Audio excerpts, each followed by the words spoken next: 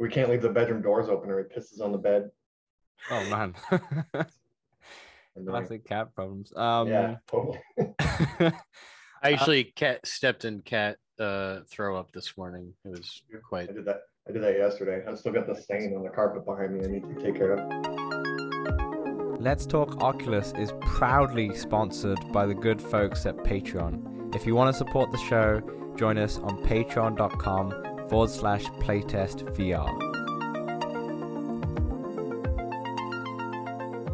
What's up, Oculus nerds? I'm Dan from Playtest VR. Welcome back to episode 45 of Let's Talk Oculus. As always, the lo-fi himself, it's Samson. How you doing?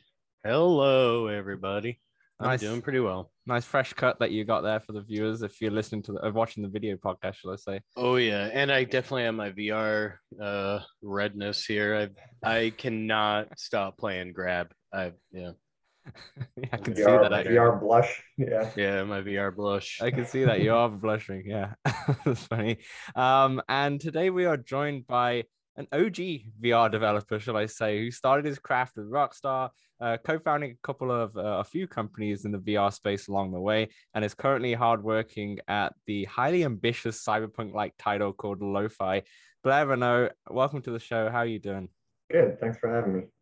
Awesome. We'll be talking to Blair, about his VR journey, including the early Rockstar stuff, which I'm super eager to learn about, as well as the companies that he's founded. But first, a little housekeeping. Let's Talk Oculus is available every single Wednesday on all good podcast platforms and some rubbish ones as well. If you want to check us out on the video stream, you can join us on Let's Talk Oculus YouTube channel.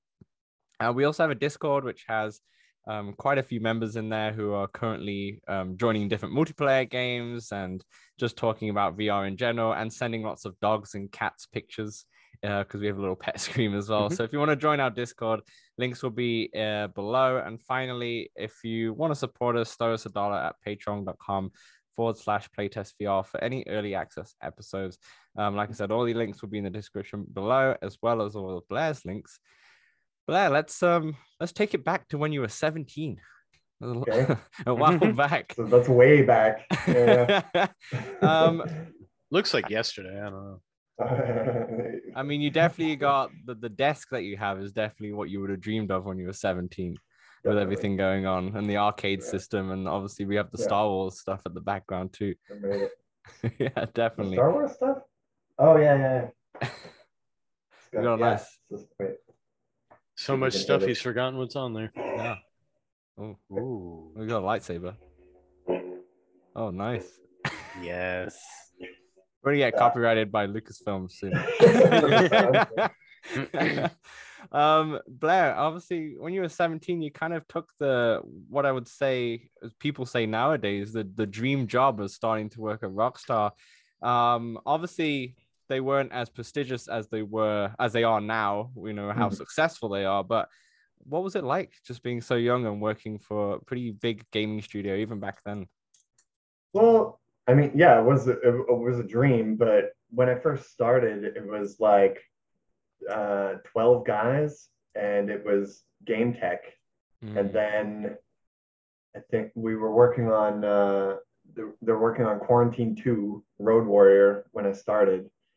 So I was just a tester. And then when that was done, I basically said, I'm not leaving. Like, I'll do whatever, I'll go get coffee, I'll do whatever. And I just kind of like lurked around everybody and learned what I could and started doing as much as I could also. And then I think it was purchased by Take-Two. Is it Take-Two first? Game Tech? Yeah, and then Take-Two. And then Take-Two purchased Rockstar. And then they made all of their game studios Rockstar. Right. So, yeah. And then the only like Rockstar title that I worked on that anybody would know would be Grand Theft Auto. But that was like the first Grand Theft Auto, like the top-down OG one, right? Yeah. So, and I didn't work on that. I worked on the expansion pack for it, called Grand Theft Auto London 1969. Yes. Which is a fan favorite for old people. But did you get one of the Rockstar jackets? No, I had a bunch of cool T-shirts though. It was funny. I was Okay. looking through old pictures the other day, and I was like, man, I want that shirt back. Like, just cool Rockstar merch, man. But Yeah, yeah, yeah. yeah. I recently listened to a book on the Grand Theft Auto like origins. I forget what it was called, but Ooh, yeah, they mentioned those jackets and just how cool it was. right, They tried to show that they were cool. right. Yeah, I Uh, guess we definitely felt like rock stars yeah, at the beginning exactly. because it was like, yeah, It was in the yeah, name. Yeah. yeah, Grand Theft Auto was like a pretty big deal too. Yeah, At for the sure. I time. mean, you like you said, you worked on London, which obviously now people look back on. People want that kind of expansion to happen in the games that are coming out now and such. What did you work on there? Was it a lot of sound design, or was it a little bit of everything? Yeah, well, yeah, on London, I built the entire map of London. Wow. So, but it was like the the engine for that game is really weird. It's like everything's built with cubes. Mm-hmm. So it's like, like it was like a tile set, but like a 3D tile set. But it wasn't even really 3D. It was like basically just, yeah, building stacks. So it was a lot like Minecraft actually. Mm-hmm. So yeah, I had to build the entire city of London, which I'd never been to. Sounds daunting. I still haven't been there. Yeah, so we like crashed the bookstores. There was no Yeah. Amazon online at the time. It was like we went into the bookstores and just grabbed like all of the kind Maps. of Yeah. maps and tourist Wow. kind of like find your way around London because we needed to know like about the Mm-hmm. areas and Some like not major landmarks and such, right? not not just the landmarks, but like also kind of like what the perception of those areas were, right? Like Mm. you get a The map and feel, the it vibes. Yeah. just says like Chelsea or something, and it's like okay, but like what's going on there? Mm-hmm. So it was Yeah. it was it was kind of a lot of research, especially for like yeah, I guess I was probably maybe at that point I was like 18, 17, 18. Mm-hmm. You Uh, became like a London history buff. yeah, Without like going there. I felt like I would know my way around London if I Yeah. got there, and like see the landmarks and stuff. But That would be interesting if you go there now. And I mean, I know it was a while ago that you worked on it, but it'd be yeah, interesting if you were going, oh, yeah, I know all these things. It feels like I was there before. Kind of what VR is giving you now when you go to different places and then you actually go in real life. And yeah, you're like, I exactly. feel like I've kind of been here. Yeah, but it would be like yeah, my memory of it is this weird like blocky overhead, and it's like north is always north, so it would be like it's kind of confusing. Um, I know with Grand Theft Auto 5, I had just come back from LA and I went over to my buddy's place and he had it. Hmm. And I didn't know where 5 took place. So I'm just watching him and I'm like, whoa, whoa, whoa, go back, like turn around. I'm like, dude, I was like in that hotel 2 days ago. And like it blew my mind. I was like, holy cow, like Yeah. they nailed LA like Hmm. perfectly. Like The no, research is yeah, insane. Yeah. like nowhere close to the fidelity that or like what I did was nowhere close to the fidelity of 5 either. Like I don't I would know how think many they people don't did look it at on books anymore and they actually go to the places as well. that. Oh yeah, for sure, for Yeah. sure. Yeah, definitely, To give a definitely. little leg up on that. But It's Mhm. Google Earth now. Yeah. No, yeah, yeah, no, they probably sent people. I don't for know what sure. office made that one. Rockstar It's North, right? probably Rockstar North. They're Yeah, the ones who make normally their right. GTAs nowadays. I And think that's Rockstar North in Scotland. I think it is. well, Yeah. that's where the DMA guys have made the original Grand Theft Auto work. Also, Oh, I I don't know. see. I don't know where North is. It's funny because like Rockstar Toronto Yeah. is probably the most north, Yeah, but yeah, it's yeah. not called Rockstar North. It's called Rockstar Toronto. Yeah. That's fair. That's fair. And you Nobody pays attention to actual geography. Right. no, no. Obviously you were there for what, 6 years, I think. Did you work on anything else? Like did you go into PS2 era as well, or did you leave by that point? Yeah, I think PS2 we ported Oni to PlayStation 2. Okay. And wait, okay, so Grand Theft Auto, Who made State of Emergency? I don't know. Wait, That was one of my favorites. so London 1969 was the first expansion pack Mm. for a PS1 game. Yeah. Mm. Like that had never been done. And then Grand Theft Auto 2 was No, that was still PS1, I think. Yeah, it was still PS1. Yeah. PS3, PS2, sorry, had Grand Theft Auto 3. So obviously, And there were a couple mobiles too, right? Like Game Boy ones. Yeah. yeah, and then you also had, I think Max Payne was first on PS2, the first Yeah, Max Payne. Max Payne was a different office. Mm, We did, yeah, I think porting Oni from PC to PS2, I think. Or was that PS1? No, that was PS2. It must have been. yeah, PS1, Yeah. PS2 was 99, I think, when it first came out. So Yeah, might and have been. that was the first game because there weren't a lot of like third person games Mm-hmm. on PlayStation yet or on anything on any Yeah, console. It was yeah. all PC. So I remember we were trying to figure out how to do the control scheme, like how are we going to control the camera? Because on PC it was mouse to Yeah. rotate the camera, and Oni worked really well. And I remember telling the guys, I'm like, okay, no, we got to move all the action buttons up to the triggers. Was it And DualShock out then? Yes. Yeah. So yeah, I was like, we need to rotate the camera with the right stick and move with the left stick. And all like I was the youngest guy there. Everybody was like old, and they were like, "What are you talking about? Like people can't, you can't do it. Like people can't use two sticks at the same time and press buttons. We're gonna have to like reprogram." I'm like, "No, trust me." And like I remember the one guy was like, he was like angry. He was like calling me names. Like it was so dumb of an idea. But I think it was legit like the first game to do that, to do like to handle the controls. Because before that you would generally use the back buttons to rotate in like mech games and yeah, or like Fly. Yeah. No, well, not even that. There was no like third person action games at all at the time. It was like the only one that screams to mind because it came out with the DualShock was Ape Escape on PS1. Was the first one, but I don't think it used the camera. The right stick was used to like use the weapons, but the camera still moved itself. So Armored Core. And maybe, yeah, and like in terms of like one of the first games to actually use the right stick as the camera, it may have been like one of the early ones. And yeah, that makes sense, to be honest, that they were laughing because back then. Yeah, no, they were like, it wasn't just laughing. Like one guy was like mad at me. He was like calling me like the R word. Like this is the 90s. It was still okay. That's how you know you're an innovator. Yeah, well, no, but that's the funny thing is now I think back on it, it was like a traumatic experience.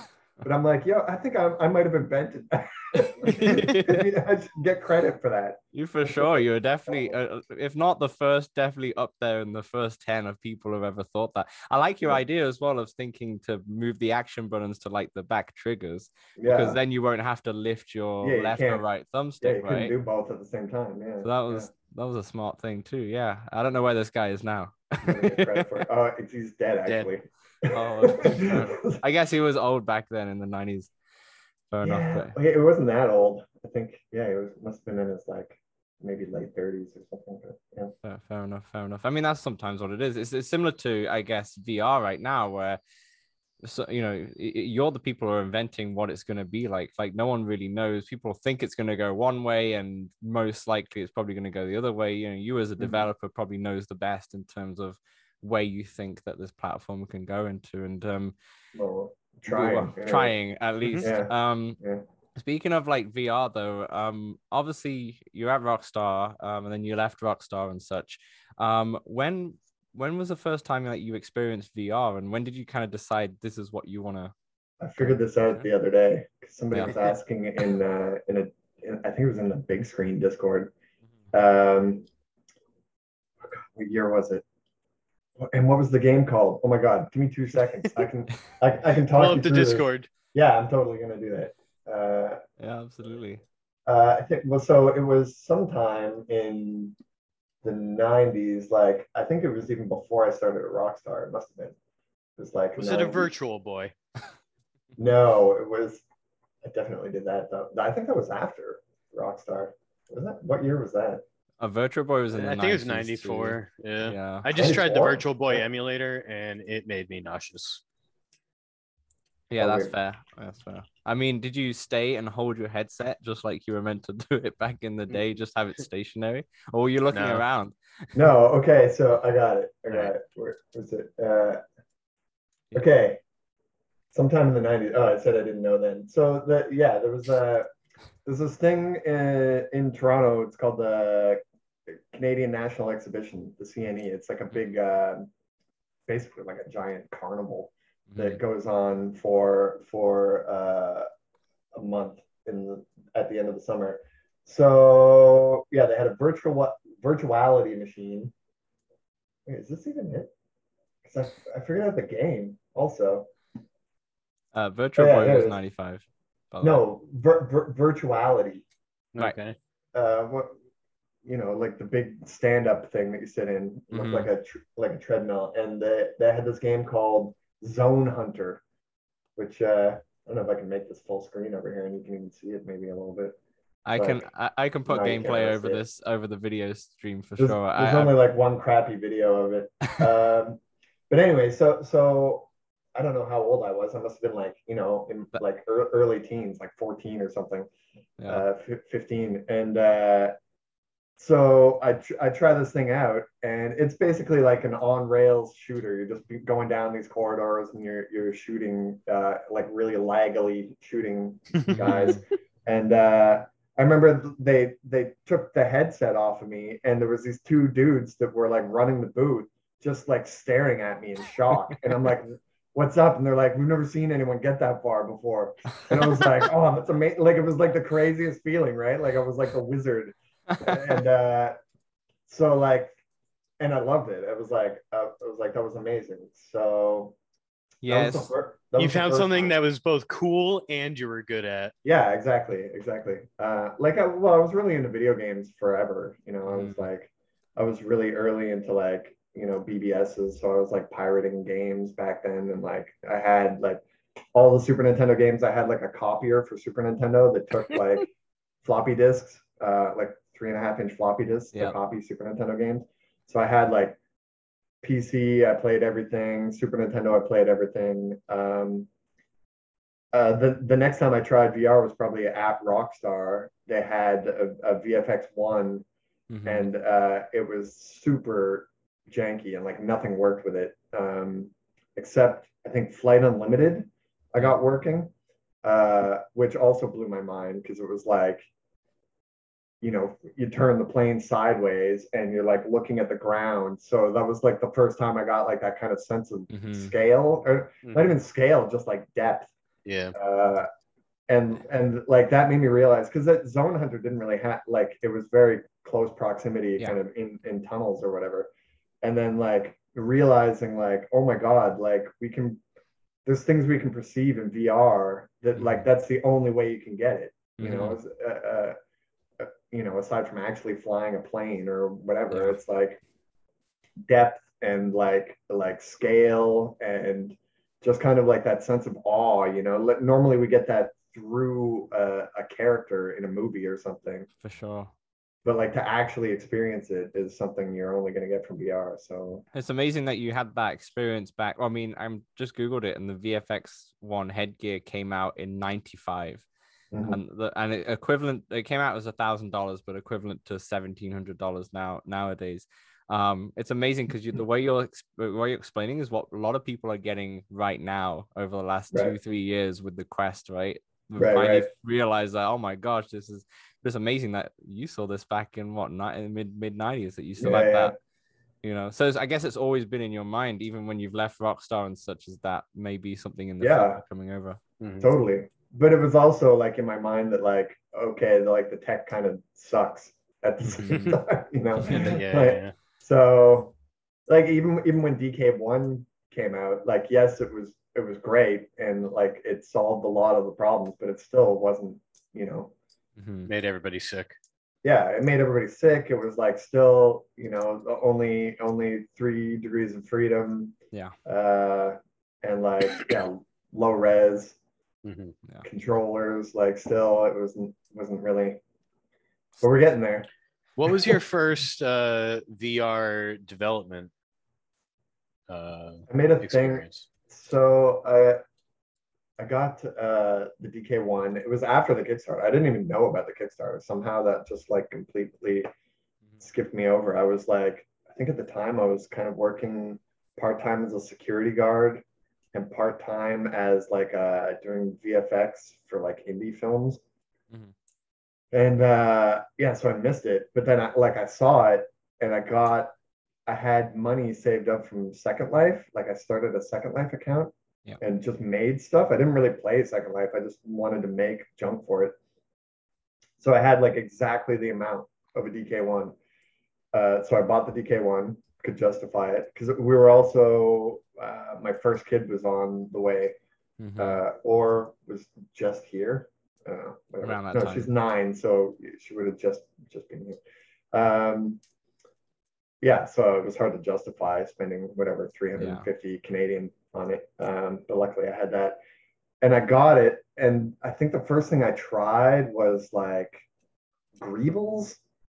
I'm pretty sure. So it was just this thing you were like flying through. I doubt you'd even be able to find it in a Google search. Try, but you were just kind of flying through this like gray space with like these geometric greebles.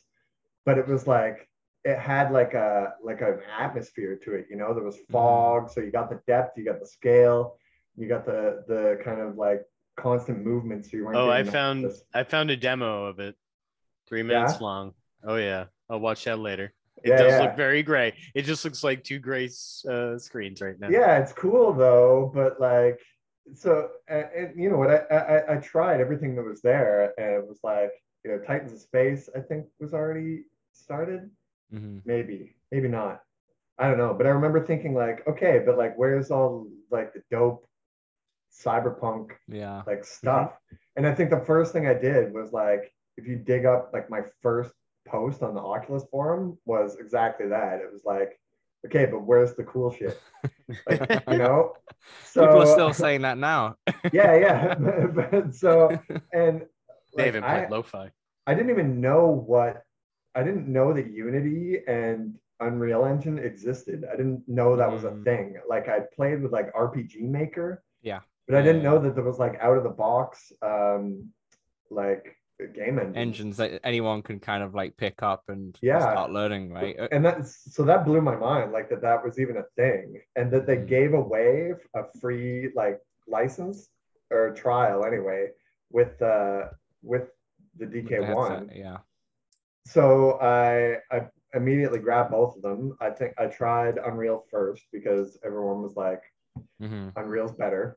So I tried it, and it's like I made a couple things like just kind of very kind of blocky prototypes, but everything just felt like Unreal Tournament. It was like I wasn't trying to make Unreal Tournament, but that's what I was making. So that kind of frustrated me.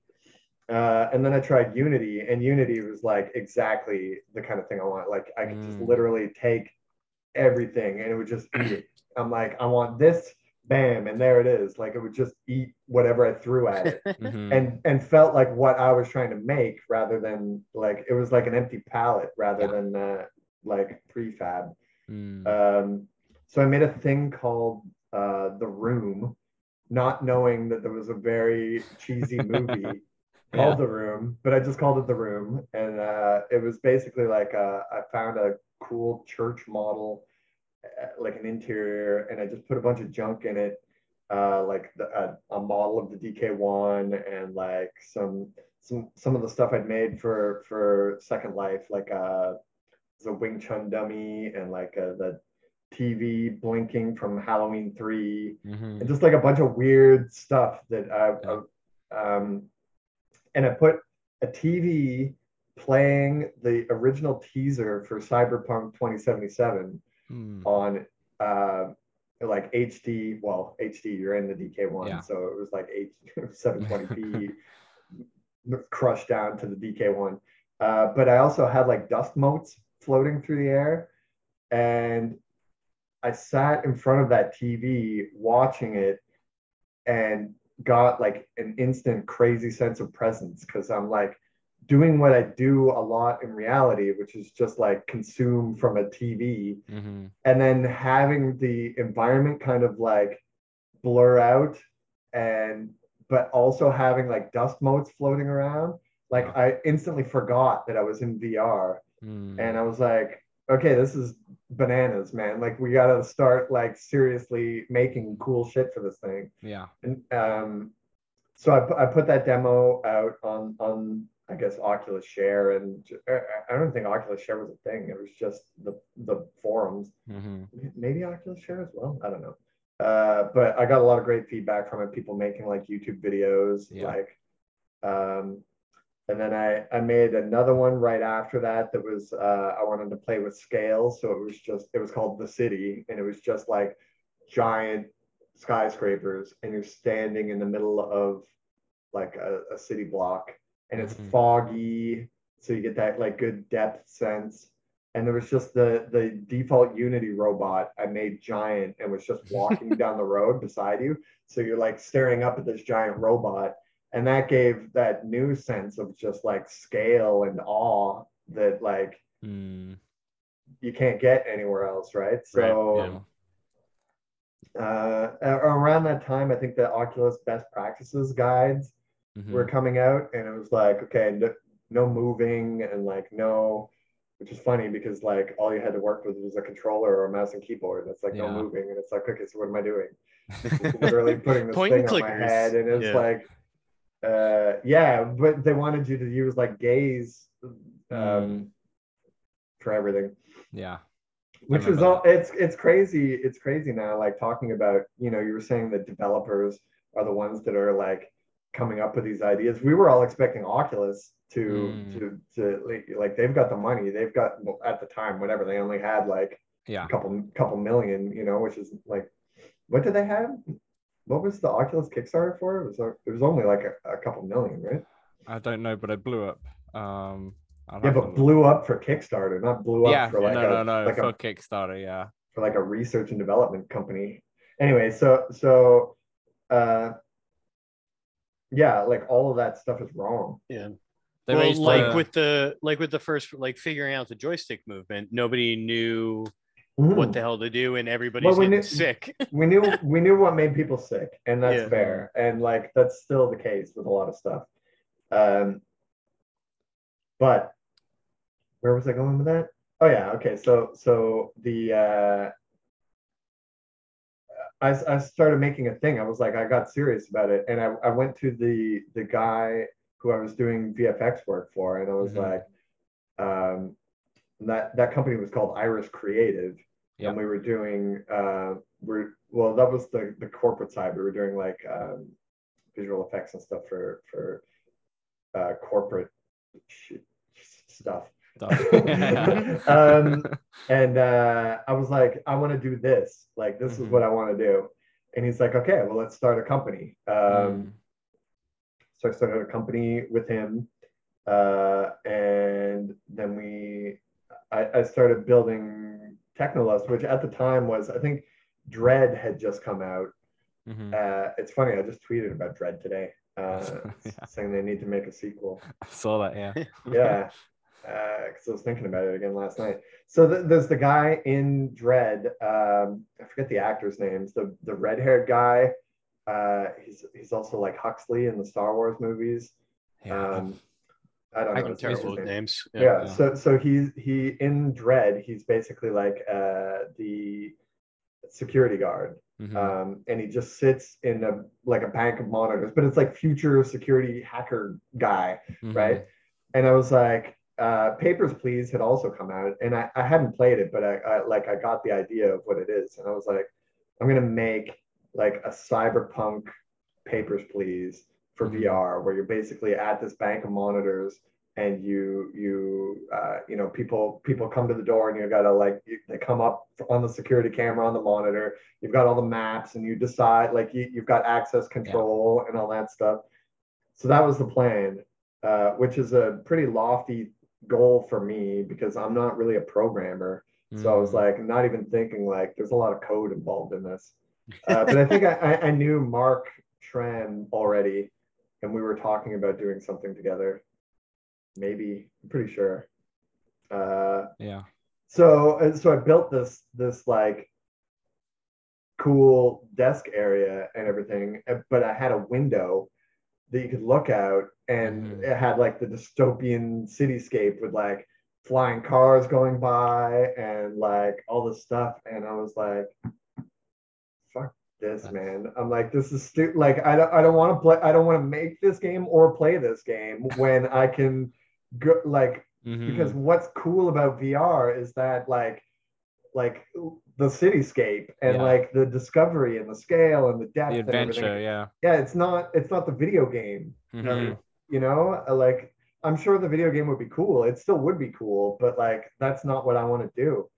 So I was like, screw the best practices. Here we go. We're walking. Now I need to build a hallway. Now I need to build the elevator. Now I need to build the outside. And then what's outside? And I just started going bananas. And then I think that's when I went to the my business partner and was like, let's like this is what I want to do. This is, you know, I'm serious about this. So I say we, but it was me. I ran the Kickstarter. And then there we go. Yada yada. Here we are. Here we are.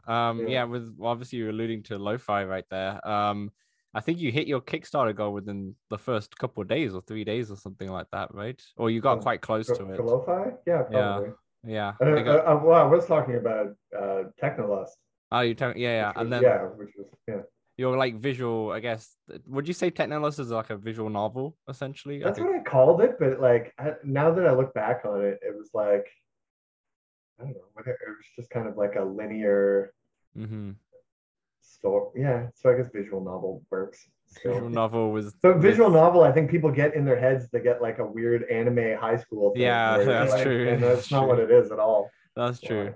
Yeah. This is very especially with the music, the synthwave music that you got going on. Obviously, that obviously led to lo-fi, right? That I'm assuming because obviously a lot of inspiration from Technolust. Lo-fi, for the folks at home who don't really know what lo-fi is, it's would you say it's a retro futuristic cyberpunk type experience where there's it's an open world adventure, but it's the adventure part of it which is the most important part. Like you're essentially a cop, is that correct? That you're kind of patrolling the streets? Yeah, that's kind of the backdrop for it. Like you come into the city as like the new sheriff.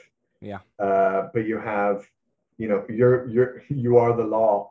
Speaking of Dread, you can pretty much do anything. Yeah, you don't have to be a good cop. You don't have to be a bad cop. You can be whatever you want, and you don't have to worry about the consequences because you're the law. Control. Yeah, for sure. It's a little bit odd for me because obviously me not having a PC VR can't play it. I'm only looking at it, but Samson, obviously you play it quite a bit. What do you think? I want to go so far as to quite a bit, but I did hop into it about a month ago. I like to like these games I have early access to. Like I'm not trying to play a boatload before they come out, but I did want to experience the world and like how like the scale you say.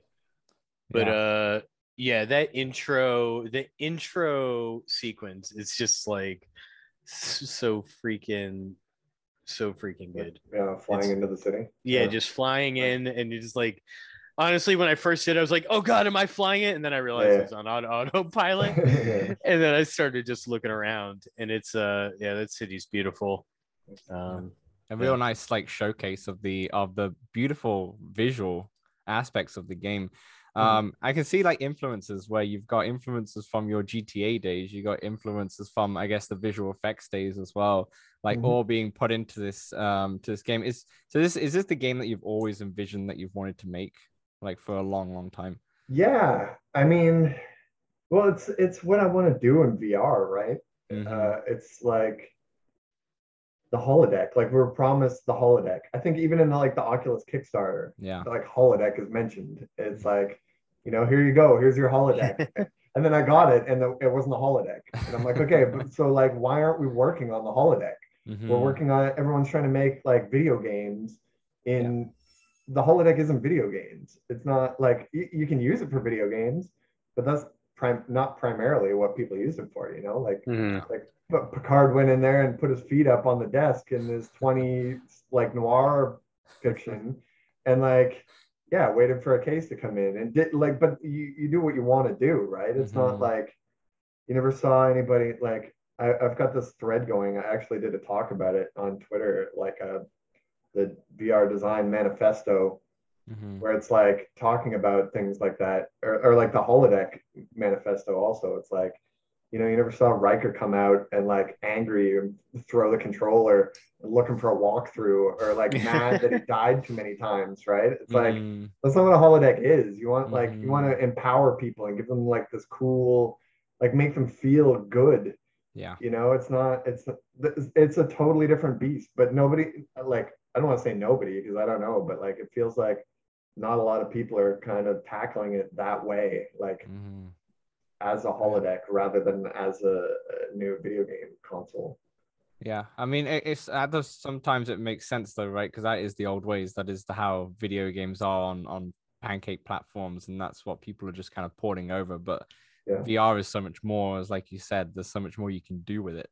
Okay, you can go with that, or you can go also with like creating these beautiful VR films that people are making there. You know, beautiful experiences that have a little bit of interactivity, but you're like the star of the film and such. And it's those kind of experiences which really elevate what VR is. I'm going to ask, in terms of lo-fi, you've obviously got it running in both VR and in standard mode. Was that a certain design choice, or was it like would it be make more sense if you did put everything in VR, or was there a choice in having it run in both standard and VR? Well, it started out in VR only, and then it was kind of like I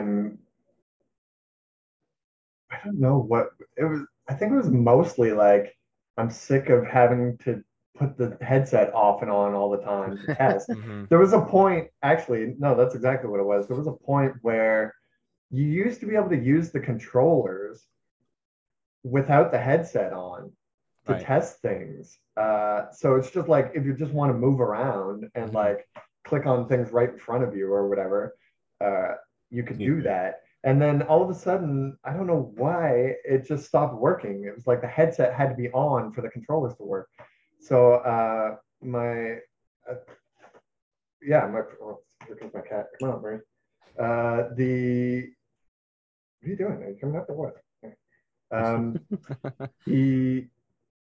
So I immediately was like, okay, yeah, I need to fix this. So, you know, I emailed Oculus and said what's up, and like everyone's suggestion was put tape over the Yep. stupid sensor. I'm like, I'm not doing that. That's stupid. And especially because like now it's got to be on my desk. That's more like no. So I was like, let's just make a flat version of it. And then it was like, why aren't we making a flat version of it anyway? My first thought was that it wouldn't be as like compelling, but the more kind of into the design of the game I was like, no, this is great. Like this is still, you know, like people will be into this just for like, you know, it's people kind of crap on like walking simulators or whatever and I'm like, we're already past that. It's not a walking simulator. We're you know, we've got whatever, a crafting system, you can shoot things, you can like whatever. So it's not it's just kind of like more of a casual open world game, I guess. Like yeah, where you're not going to die and stuff. And I think like it's weird that I don't think there's really a market for that either on PC, or like it's not that there's not a market, it's just people aren't really making it. So it's like, yeah, let's just do it. Like, is there more interactability in VR? Yeah. Like of course, like you can like even just being able to pick things up as opposed to like in non-VR, you just click on it and it goes into your inventory or whatever, right? But in VR, you can pick it up and like interact with it, or even like have a closer look at it. Just even things like a comic book or something, you know, like you pick up the comic book and it's like it's a tangible object.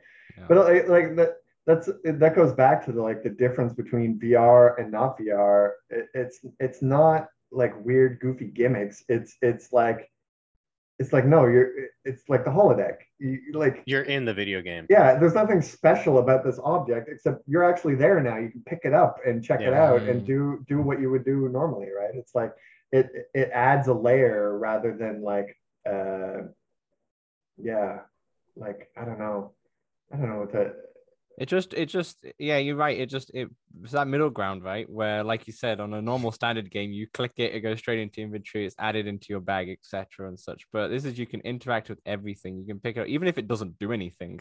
The fact that you can kind of like turn it around and just look at the asset in your hand is and it just makes it feel more tangible, like you're actually there. It kind of grounds the experience. For sure. I'm trying to think of things that are like, there are VR specific things, like we've got like arcade mini games that are like, yeah, you know the difference. It's like some things just won't work. Like Beat Saber doesn't really work at non VR, and we have like there's a Techno Viking video game or like mini game in the arcade where you have like weapons and you're swinging it at stuff. And it's like, I don't know, what is that in non VR? I mean, it's you can still swing the weapon. Timing. Yeah, but it's not the same thing, right? Yeah. So is it come to? I don't know if the game can do this now, so I'm just asking here. It's like, obviously you have the standard and the VR mode. Could you be playing your standard version and then go, okay, I want to hop right there and then in VR and put your VR headset in and kind of dive in, or do you kind of just need to reload that save? Yeah, you'd have to reload it because it's like it's how you run the game right now. Like, if you run the VR mode, like the executable, it checks to see what headset is plugged in and then either runs. We're not using OpenVR, we're using actually like the Steam plugin and the Oculus plugin, so it'll pick which one to use. And then if you want to run 2D, you run a batch file that just says basically run it in non-VR mode. And then it enables all the controller stuff and stuff like PS5. Listen, you keep calling 2D gaming standard gaming, Dan. I prefer to call it legacy gaming. Legacy gaming. I like that. I like that. Something that's not a legacy. Obviously, you hit your Kickstarter goal, which allowed you to now kind of bring this game to the next PlayStation VR platform as well. Have you kind of started working on that, and if you have and you can talk about that, has there been any differences from the PC build, or is it very similar now just because of the architecture of the PlayStation? No, it's pretty much the same as the PC VR. I mean, I can't talk about the specs of the headset. Of course, yeah. It's right here, just out of frame. I had to move it. It was right here. I don't even know if I'm allowed to say that I have it. I imagine so. Anyway, okay. We're not. You may not. Yeah. Yeah, like I think you said before we started that nobody's going to see this anyway, right? We're not. We're our Discord members. That's about it. We're a niche. Humor. We're a niche and a niche and a niche. That's the problem. It's okay. Like, who knows, man? Whatever. Like 20 years from now, exactly. One of us could hit the big time, and people would be going back and looking at this. Exactly, for sure. But so like with the my bet's on Daniel. I don't know why. It's the accent. He's tall and good looking. Yeah. Yeah. Oh, you're making me blush. And that British accent. Yeah. Obviously, no chance of something like this running on Quest, right? Absolutely no chance. So is there ever going to be a sense of maybe you can completely down the assets, or is it not worth it? The Oculus came to me when the Quest first came out and asked if I could port Technolust. Yeah. So I started kind of messing around with it, just seeing what was possible, and I found like Google Seurat, which allows me to basically bake down like nodes in a scene, and it looks really great. But I would have had to have basically redone the whole mechanics of the game, right? Like basically redo the game. I'm using the game to build a new game with. Yeah. And I'm like, this isn't worth it. Like, the amount of money they offered me was laughable. Right. Yeah, that's fair. So I just said, well, no. And also I was starting on lo-fi, so I was like, no, that's not going to happen. Yeah. But I did make a kind of, I used those tests to put together Agency, which is like and that's on App Lab, right? Yeah, it's on App Lab. It's just like a tech demo showing what you can do with Google Seurat. It's really janky because it was literally like a 2-day mission. Like I just kind of whipped it up. So like the shoulders of your character don't really sync up with you properly, which is kind of annoying. But like it looks great though. It's a great example of like what you can get fidelity wise. Yeah. So like no. Short answer is no. No, yeah.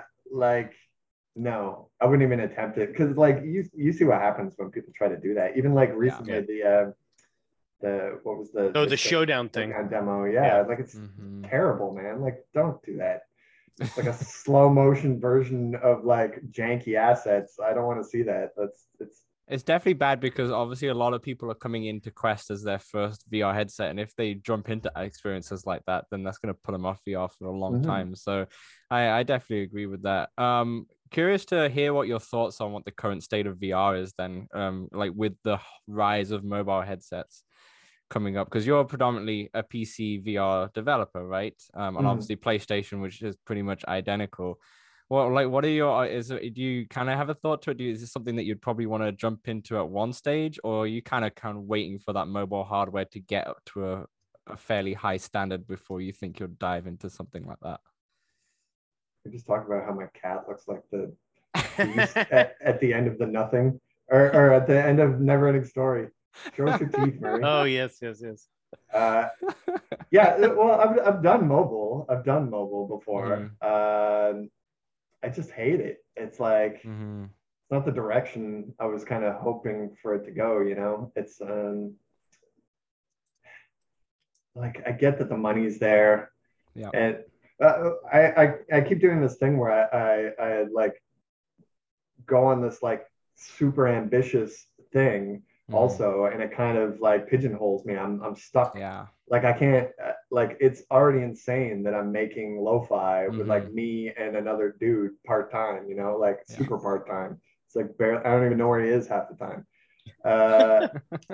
So like that's a crazy thing to do. And then like so even thinking about these side things is crazy. Like well, and then like porting to PlayStation 5 and porting to PSVR 2, like it apparently runs on Steam Deck, which is crazy. Oh wow. Like 30-40 frames a second, which is fine. Like that blows my mind. Yeah.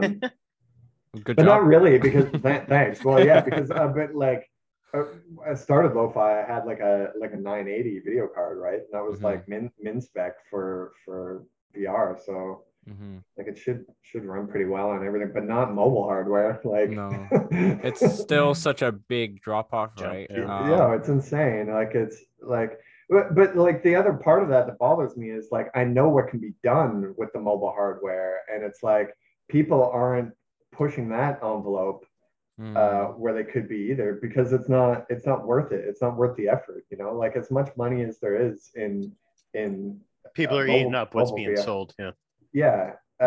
Like it's not comparable to like a Nintendo Switch or even like a PS5 that nobody can get a hold of, you know. Like the numbers just aren't there money wise, and like it takes stupid ambitious semi-talented people to do that. And really, like there's not enough of them. Like, there's a few. You look at like I don't know what the name of the company is, but like Nathan wait, is it Nathan? Red Matter? Red Matter is, I don't remember the Red Matter's developers actually. Oh my god, I talk to them all the time. On top of the stage.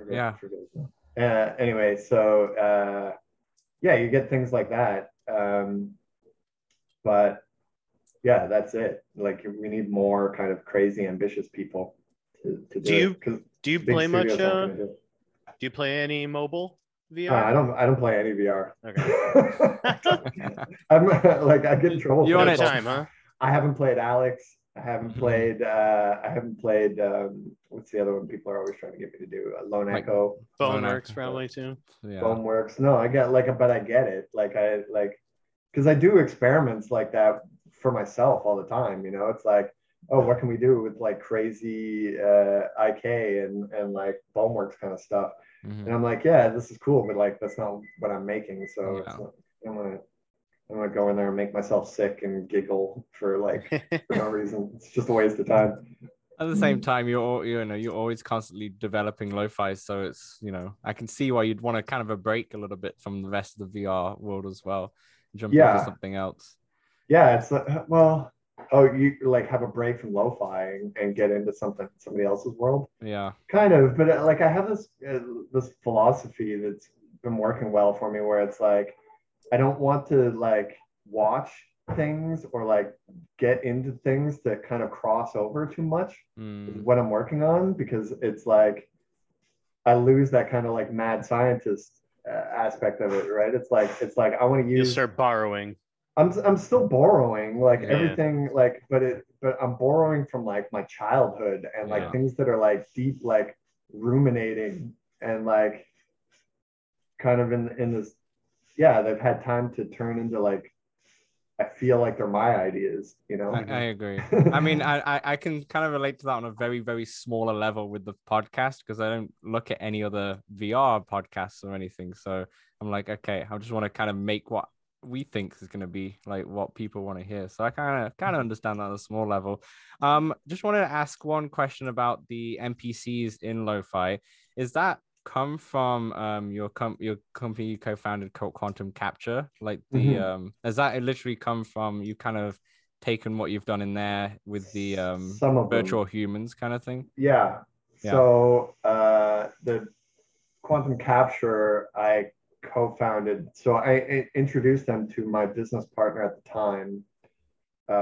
He's still my business partner, but so the guys from Quantum Capture were running out of a closet basically in a guy's apartment where they had a turntable and they were rotating him with like 12 cameras.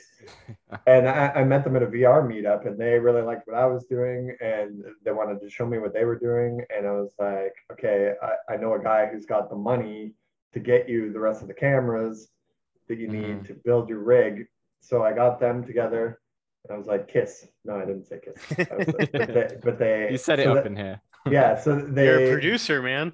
that worked. They got their things and I was like, okay, so like, let's make this the deal.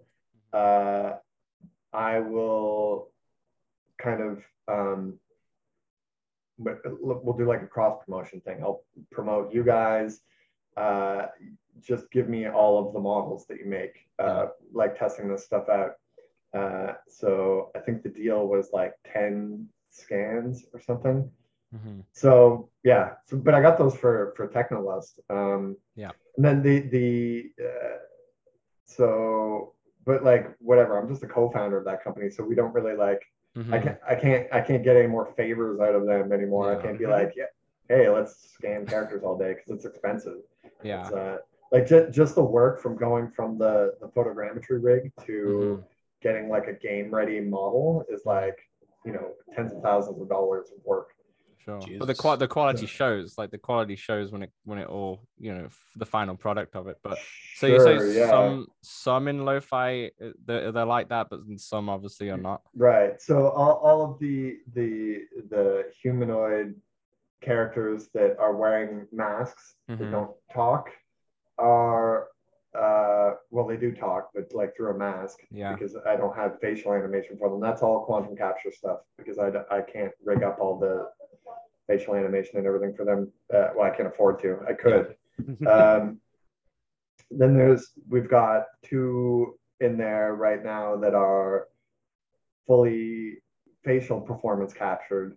Mm-hmm. And I'm just in the middle of, I just finished writing the script for the Mortician character.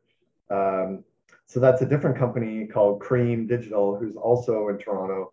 Right. And they're doing a completely different thing. It's a totally different pipeline where it's a lot closer to kind of what they did with LA Noir, Mm-hmm. Yeah. but it's kind of like the next level of that. It's like Mm. it doesn't look like a potato. It's like it's all like HD Yeah. video Is that the driving one? the There's one in the animation. apartments, I think, that I remember. Yeah, there's The guy in the apartment. Yeah. Dominic Moynihan, Moynihan, the guy from Lost. Uh-huh. He's in the toilet. Yeah, so that's kind of the same deal. That was their test.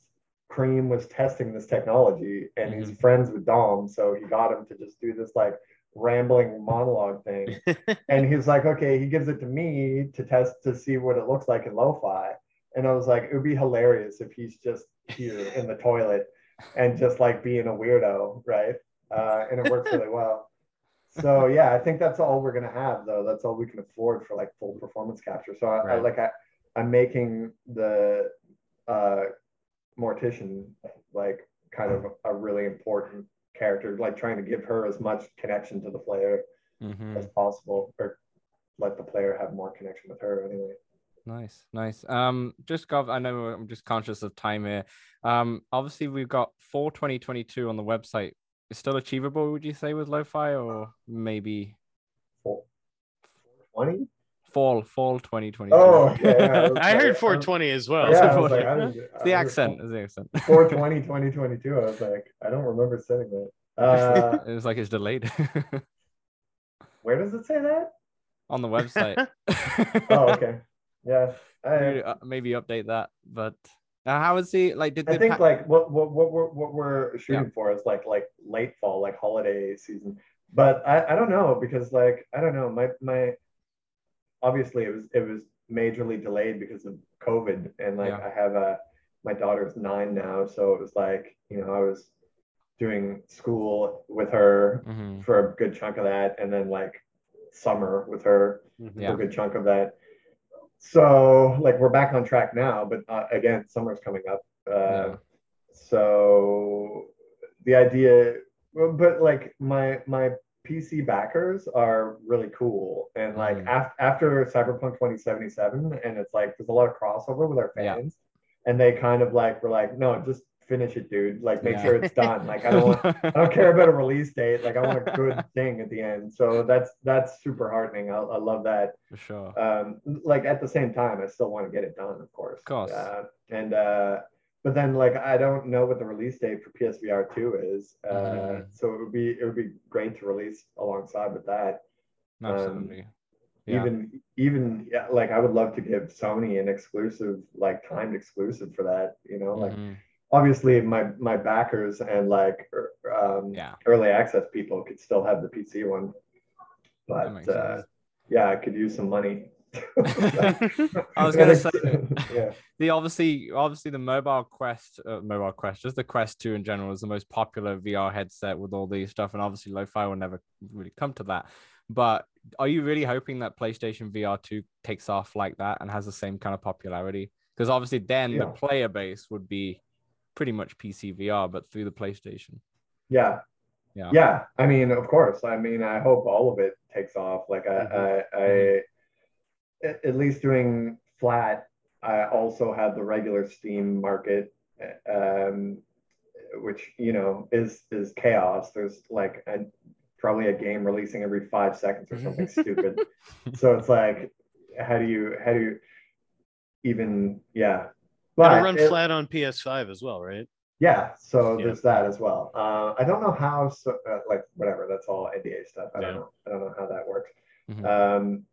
But yeah, so we got the PlayStation market, and but I don't know how indie titles do on PS5, or like I don't know any insights, but like they do showcase them quite a lot. PlayStation, they are pretty good at that. Them and Nintendo are pretty good when it comes to the indies. I have the advantage of, like, this has always been an advantage, is it looks really good in like screenshots and video. So it's like that's, you know, I tell indies this all the time, like that's the most important thing. No, like if somebody's scrolling through Twitter and they see a like a flat shaded, like looks like an asset off the asset store, they're just going to keep scrolling, you know. Like doesn't matter how good it is. Niche marketing. No, it doesn't matter. It's like like screenshots sell. I've been saying like that. They were telling us that when I started at Rockstar, you know, like 25 years ago. Rockstar did that. Yeah, it's like you get the gaming magazine, and it's got, you're like, I want that game. Look at that game. Look at the graphics. I don't care what the game is. Like that comes after. Well, that's why I kind of like, personally for me, I have high hopes for lo-fi on PlayStation, because you see how well the driving games do in on like PlayStation and Xbox, and even people who are not into driving games will still buy them because they showcase off how beautiful it looks. So you can show this to your friends and family. You'll come over and you know, look how good this PlayStation looks. And this could be maybe a good showcase game for the PSVR too. Well, at least we hope. But I can see it I'm being sure that. I don't know. Sony's got a lot of money, and like They their own have studios. Like I'm pretty sure that like the London studio is like super into VR, and they're also like the best graphic studio they have. Yeah. So I mean, they also got Horizon essentially coming or the version of it essentially. But that's the silly thing. Like, I can't believe we're in a world where like this is my studio. And like, you know, we're talking about me competing with like Horizon Zero Dawn. Like, with like so many, it's mad, right? Have studios tried to buy you and or / like Lo-Fi? No, I mean, like we've got it. It's a weird thing. Like when you're a solo, companies don't like that. You know, it's like you're not because like they want more control. Yeah, I could slip in the tub and like hit my head on something, and then what? Like I'm still the developer. You know, I get a lot of publishers bothering me, but like I don't need that. I don't need publishers. I mean, it might get to a point. They like that's the give question. you the what market. do they do? Yeah, no. They give you money, like upfront money, but then they take money off the back end. It's almost like a record label. Yeah, or like our Canadian grant system is very similar. It's like you can get a grant. It's like here we give you a bunch of money, but then like you got to pay it all back. It's like a loan. Or you don't have to pay it back if you're unsuccessful, but then if you're successful. So what that does is breed people that make crappy, unsuccessful things for these grants. I mean, that's separate from a publisher. A publisher obviously wants you to succeed. Yeah. For sure. But because they're just getting a percentage. But they'll take money forever. It's not like you're not just paying it back. They just that's it's not this technically their game now. They kind of own the IP, right? Technically. Well, it depends on the deal. agreement. On your deal, yeah. I would never make that deal, obviously. Yeah. But there's other things like if you get a publisher specifically for PlayStation, so you would get them to pay for the porting of it and do that offsite, and they'll take like literally almost all of it. Yeah. And it's like, but like. If you can't do it, it still makes sense to do, right? It's like, well, at least you get something. Yeah. I guess they handle the marketing seeming as well. Yeah, but what is that? What is marketing for a PlayStation game? You know, like what are you doing? TV ads? Like nobody, I don't know. No one really. I mean, there is some sort of TV ads, but no one really. I was gonna paying IGN or something. Ads. Yeah, I think that's what it is. It's like, you have to, put like banner ads and stuff, or like. Ads on YouTube videos, I guess. YouTube videos in front of the PlayStation Store or something. Hey, G4 like TV's back, so. Yeah. Are they? I thought they were gone again because they had like some controversy, something. Really? Oh. Yeah, they were gone at some point, but they're not gone. They were just tanking. No, they were gone and then they were back, and then they were like they had something. I gotcha. I don't know. Perfect. Blair, I always wrap up every time we have a developer on the show. Just one question. It's kind of generic question, but it's up to you how you kind of want to take it. Can you give like just one piece of no passing. Okay. Can you give one piece of advice that you would say to aspiring developers? One. Jeez. I feel like you can give more than one. You can give more than one. Okay, well, we just did one about like make sure it looks dope or nobody cares, right? Like but I think that carries on to also just make sure that it's actually good. Like if you're in like thinking of putting another mortgage on your house and like your wife and like your best friend are telling you that it's good, but like you have no other feedback. Don't do that. Don't do that. Like I get in trouble for like telling people like be careful though. Like people like destroy their lives doing this stuff. Like it's okay to do it as a hobby if you enjoy it, but don't like stake your life on something that might not actually be good. Or you're not sure that you can sell. I think those are like it sounds like such a negative thing, but I see it happening all the time. So take that deal with the publisher. No. Well, a publisher won't come to you if it's not good, right? Like the publisher wants to like try it or like see some hype on it. Sorry, I think that was my oven. Did you hear That's that? fine. Yeah. Yeah. Yeah, I think that's important. But like, yeah, make sure it looks good. I see a lot of questions about marketing, but for VR specifically, I think just yeah, you have to be passionate about it. You have to care. It's weird that people think like I have this reputation on like in VR Twitterverse of like hating VR or something. I'm like, dude, this is like. This is Well, like we all know you a hate the living. VR content creator. Well, like influencer culture or like influencer marketing as a thing, I think is kind of shady. Yeah, but like they read that as like I hate VR. It's like Yeah. no, it's like I don't like the idea of like paying someone to Yeah. say that my thing is, especially if it's not good. Like that goes with those same people, right? Like so now I'm listening to whoever, whatever, pick your influencer, and they're telling me that this thing is awesome that sucks. I'm like, you're wrecking the industry. You're like you're net negative. So I try and say that, like, how do you say that without getting influencers mad at you and like getting their backs up? You know, it's the internet. It's the internet. Everyone gets yeah, mad over everything. I mean, but it's such an obvious truth. It you is, know, yeah. it's like, and like somehow it's like I'm the bad guy for saying it. For sure. I mean, I understand being defensive about like what you do and saying like, well, I'm not like that. I'm like, yeah, okay, but like you are still. Like that's the nature of what you're doing now, you know. For sure. So we had some advice for an aspiring developer, and we had some advice for content creators out there. or just a word of mouth. It's terrible advice for a content creator though, because like if you want to make money at it, that's the thing. The clickbait sells. Clickbait sells. I'm fine with clickbait. Clickbait's great. That's fine. Like this is psychology. That's how a human mind works. If you figure out you got to make your O face and like trace the thumbnail in red or whatever, go ahead. But like, it's the asking for money to cover something. Yeah. It's not. Yeah. It's just ask specifically covering things that you're paid for, even if. You know, I mean, it's 100% taking a gift changes you. Like you're like it, right? That's again, it's psychology. It just happens. Yeah, exactly. It's like you have no control over that. Exactly. You don't bite the hand that feeds. You do have a little bias, no matter what. But Blair, thank you so much for joining us today on this podcast. It's been good fun. It's really good to hear about what your whole backstory is, to be honest. I'm sure like people who read into you know about the Rockstar stuff, but like people on the surface probably don't know about that early days. Creeps me out that people are like reading into me on the internet. Yeah, you might have a Wikipedia. I don't know if it's. I don't know. No, I don't. I want one. That's want one? Yeah. So, wait, hold on. You don't want people to read into you, but you want a Wikipedia. We're on it. I want the Wikipedia for other things. It's like you can't get whatever what do they call it? Not certified. On Twitter. Oh, like on Twitter, the blue thing. Verified. I know. Verified. Yeah. Certified. Ben Lang's been certified really fresh. That.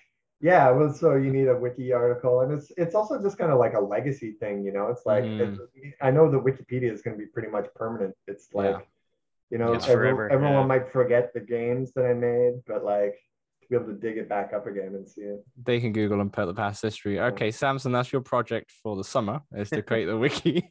Blair, it's that big of an article, to be honest. It's like, obviously we don't have a wiki for you, Blair, but do you want to plug where can people find you on Twitter and such? Sure. Yeah.